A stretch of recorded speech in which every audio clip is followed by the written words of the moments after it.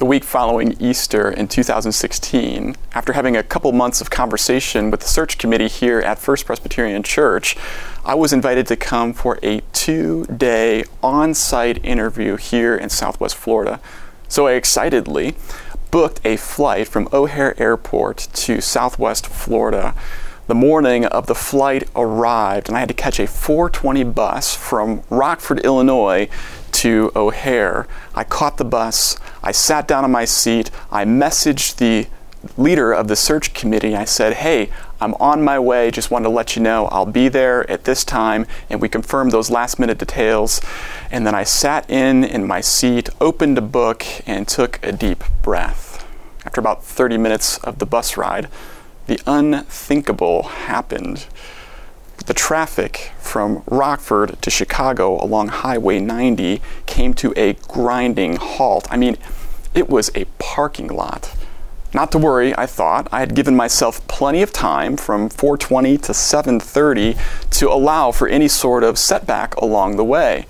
So I sat there somewhat calmly, and then the bus driver came over the intercom and said, I did some research here, talking to the other bus drivers ahead, and discovered that there has been an accident on the construction of a bridge. It turned out a support beam for a bridge came collapsing down. Not to worry, the bus driver told us. So we got off the highway and we're going to take an alternate route. Unfortunately, things didn't get any better very quickly.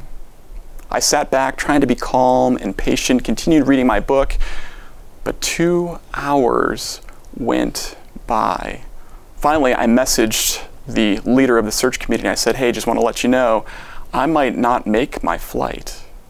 It turns out that after 2 hours, I arrived at the airport at about 7 a.m., which gave me about 30 minutes to go through security and to get to my gate. I flew through security and I sprinted down to the gate, only to watch as the plane departed. I missed my flight. Still trying not to panic, I went up and talked to the ticket agent and I asked what my options were. She booked me on a later flight, but that flight was going to get me in about 2 hours late for my interview. So I sat down, I took another deep breath, I prayed a little bit, and I decided to do a Google search. I pulled out my phone and I looked for other flights that might be on other airplanes or other airlines, and I decided to book a flight through another airline, and I had to sprint from Terminal 3 all the way to Terminal 1 just to catch that flight. I got all the way there. I looked up on the announcement board and it said Flight 1846 is delayed. Well, that's no problem at all. Delayed is better than canceled, I thought. A few minutes later, the announcement came over the intercom. Attention passengers of Flight 1846 departing from O'Hare and arriving in Southwest Florida. That flight has been canceled due to mechanical errors. So I had to sprint. To keep my ticket that was still booked on the other airline, I had to sprint from Terminal 1 all the way back to Terminal 3, and I caught that flight. But I arrived at my interview here at First Presbyterian Church 2 hours late. Not exactly the best way to start a first impression. So we've been talking about how to discern God's leadership in your life. How do you discern what God is calling you to do and to be about? It's hard not to read signs into the things that are going on around you. I mean, did God not want me to make it to Southwest Florida for the interview? Or was there some malevolent force that didn't want me to be here? How do you discern what God is calling you to do in these major life decisions? I hope you joined us for our previous episode. In that episode, we set the foundation for this series on spiritual discernment. We talked about it in this way. We said that the foundation for discernment is true either of human discernment or spiritual discernment. Every decision we make is a decision that is based on faith. Because we are human beings who have limited knowledge and limited ability to predict the variables on the front end and the consequences on the back end. Because we are finite human beings and we have a limited perspective, we can't know the future or what things are going to happen. And therefore, every decision we make is a decision of faith.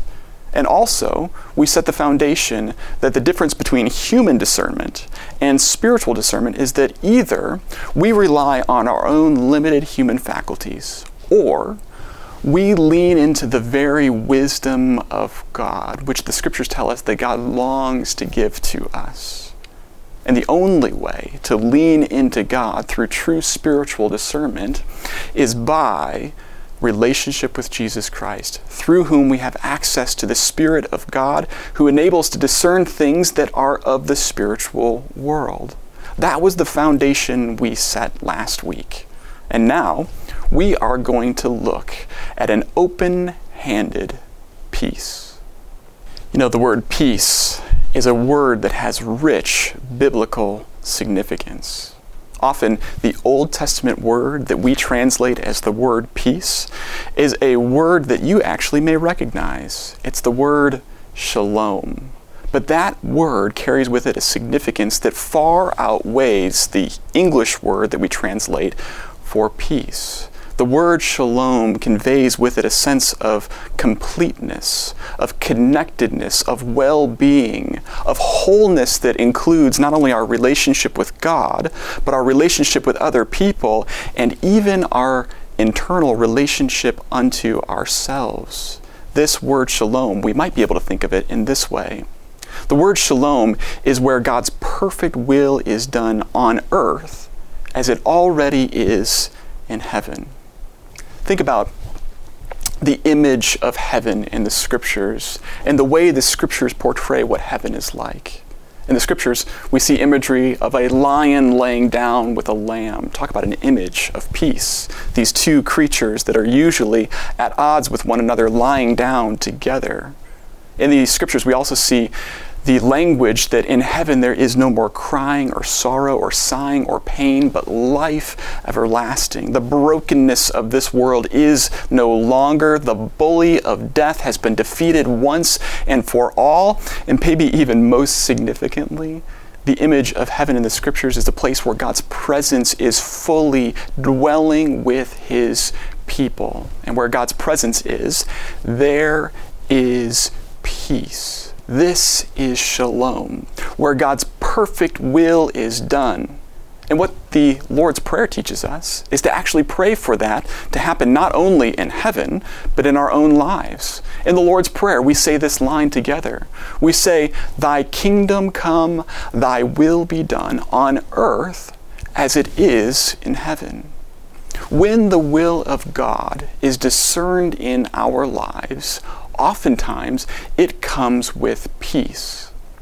In the book of Philippians, chapter 4, verse 7, the Apostle Paul writes these words about the peace that can be ours. "And the peace of God, which transcends all understanding, will guard your hearts and minds in Christ Jesus." The Apostle Paul talks to us about a peace that surpasses all understanding.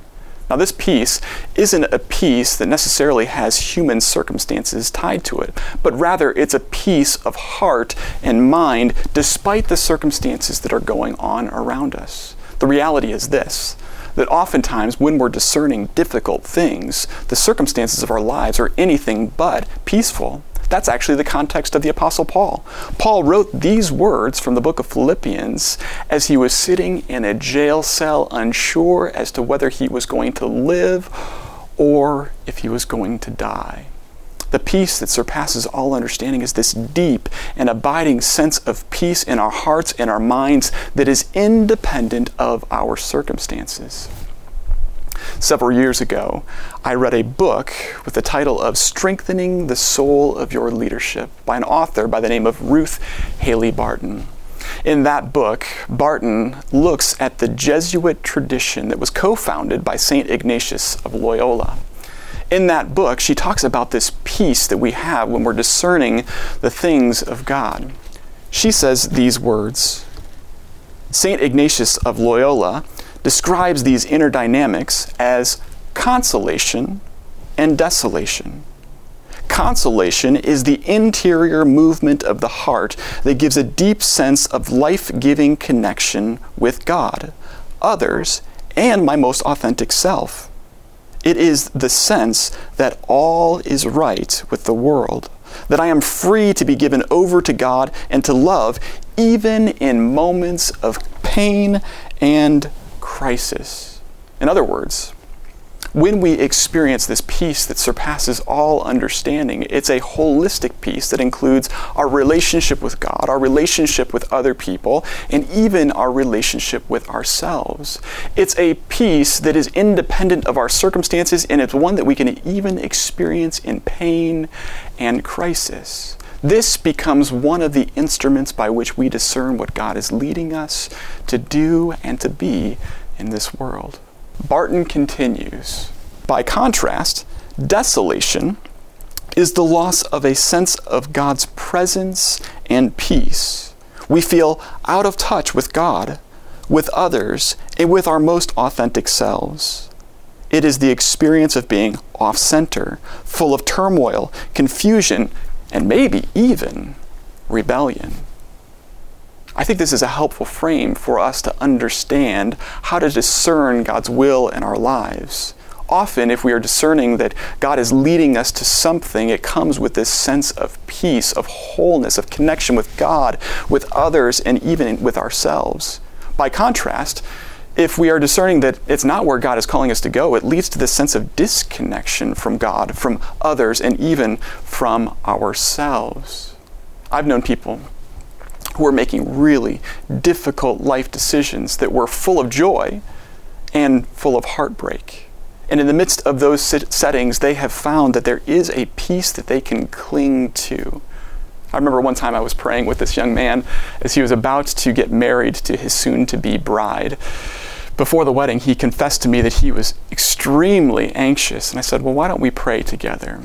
So we prayed together, Lord, I ask that you would give this man peace if this is what you are calling him to. And we said, amen. And following that prayer, he had this deep and abiding sense of peace. And with great confidence, he walked before the aisle and made his vows to his wife to love her in good times and bad, in joy and sorrow, in sickness and in health. It was the peace of God that gave him an incredible sense of calm to do this. Likewise, I've known people to be in really heartbreaking circumstances who have found this peace. I remember sitting by the bedside of one gentleman who was battling a terrible disease. It was literally the last few days of his life. And he said to me, I know that I'm not going to pull through this. And yet I know where I'm going. And because I know where I'm going, I'm ready. Talk about a peace that surpasses all understanding. As he faced the great unknown that none of us have yet faced, he did so with great faith. This is consolation, the peace that surpasses all understanding. In my own life, I had a situation where there was something I was praying through. My wife and I had been married for about 5 years. And candidly, she got to the place where she was ready to start a family before I did. So she approached me one day and said, hey, Brad, I've been thinking that maybe it's time for us to think about having kids and starting a family. And we talked about it for a little while, and internally I was really struggling. I didn't think I was mature enough. I thought I was too selfish. I didn't think we were financially prepared for it. I had all these reasons why I didn't think we were ready to start this adventure together. And so I got this pit in my stomach of anxiety. And I said, Lauren, we're just going to have to put this conversation on time out. She said, okay. We picked it up another night. That next time, the same pit showed up in my stomach. So finally, after many different times of this same experience happening, she said, Brad, don't you think it's time we take it to the Lord in prayer? And that night, we did take it to the Lord in prayer. We had this sweet time with the Lord, asking God what His will was for our lives. And we got done with that prayer, and she goes, Brad, did you sense that God was saying anything to you in this moment? I said, actually, I did. She said, what did you sense? And I said, I got the feeling like it's time. And that what God was telling me is that through this adventure of becoming a parent, that I'm going to learn more about God's love for me than through any other exercise that I've gone through in life. And that's actually proven to be true. I've often joked with people that there's just a couple of things in life that I'm called to. One is the ministry. Another is to be a parent. There's something about becoming a parent that made my soul come alive and aligned me with who I think God had always created me to be. But I wouldn't have discerned this if I hadn't taken it to the Lord in prayer and experienced that peace that surpasses all understanding through prayer. You know, there's another thing that the Jesuit tradition has within it that they call the prayer of indifference. Now, typically when we're talking about the prayer of indifference, or where we use the word indifference, we think we're talking about something that we just don't care about anymore. We're indifferent to it. It doesn't matter to us. That's not how that word is used here. Rather, the word indifference in this setting is used to speak about becoming indifferent to anything other than the will of God in our lives. In other words, we hold with open hands our own desires and intentions for our lives. When Jesus was in the Garden of Gethsemane, he prayed a prayer just like this. He didn't care less about what he was going through. Rather, he cared very much about what he was going through. He took it to the Lord, sweating in prayer, and yet he prayed, Lord, if you will, take this cup from me. And then here's the prayer of indifference. He said, nevertheless, not my will, but your will be done. Lord, make me indifferent to anything other than your will for my life. Through this, we can experience that peace that surpasses all understanding. We can set aside our own desires and allow God to lead us into his will for our lives. So I hopped the bus. I got to the airport. I finally arrived here in Southwest Florida, ready for my interview, but just 2 hours late. I ended up spending several days with the staff and leaders of this church. And then, at the end of that time, the chair of the committee dropped me back off at Fort Myers Airport, and he left me with these words, which are some of the classiest words I can ever recall. He said, Brad, we're going to call you in a couple of weeks here, and we're either going to tell you, hey, we loved you, but we're going to go a different direction, or we're going to call and tell you, hey, Brad, we loved you, and we want to take this conversation to the next level. With those parting words, I went into the airport, I got through security, I got to my gate, and I sat down and I called my wife, and I said, this was a really interesting experience. She said, how'd it go? I said, I don't know what God's going to do in this time, holding it with open hands. But I feel like, at least for this time, I was supposed to be here. I presented myself honestly. I didn't oversell myself. I talked about my strengths and my weaknesses. I was authentic to who I am. I connected with the people as I felt God wanted me to connect with them, and I did what I could do, and now it's in the Lord's hands. And I have peace. This is one of the central places in my life where I've discovered this open-handed peace that comes with discerning that you might be in God's will. Now, eventually, God did call me to First Presbyterian Church, and I have never regretted it for 1 minute. It's been one of the greatest joys in my life serving here. But it was that posture of discerning God's Spirit that I held with an open-handed peace that gave me the firm conviction that this is where God was calling. So, one of the instruments that we can help to discern the will of God in our lives is an open-handed peace.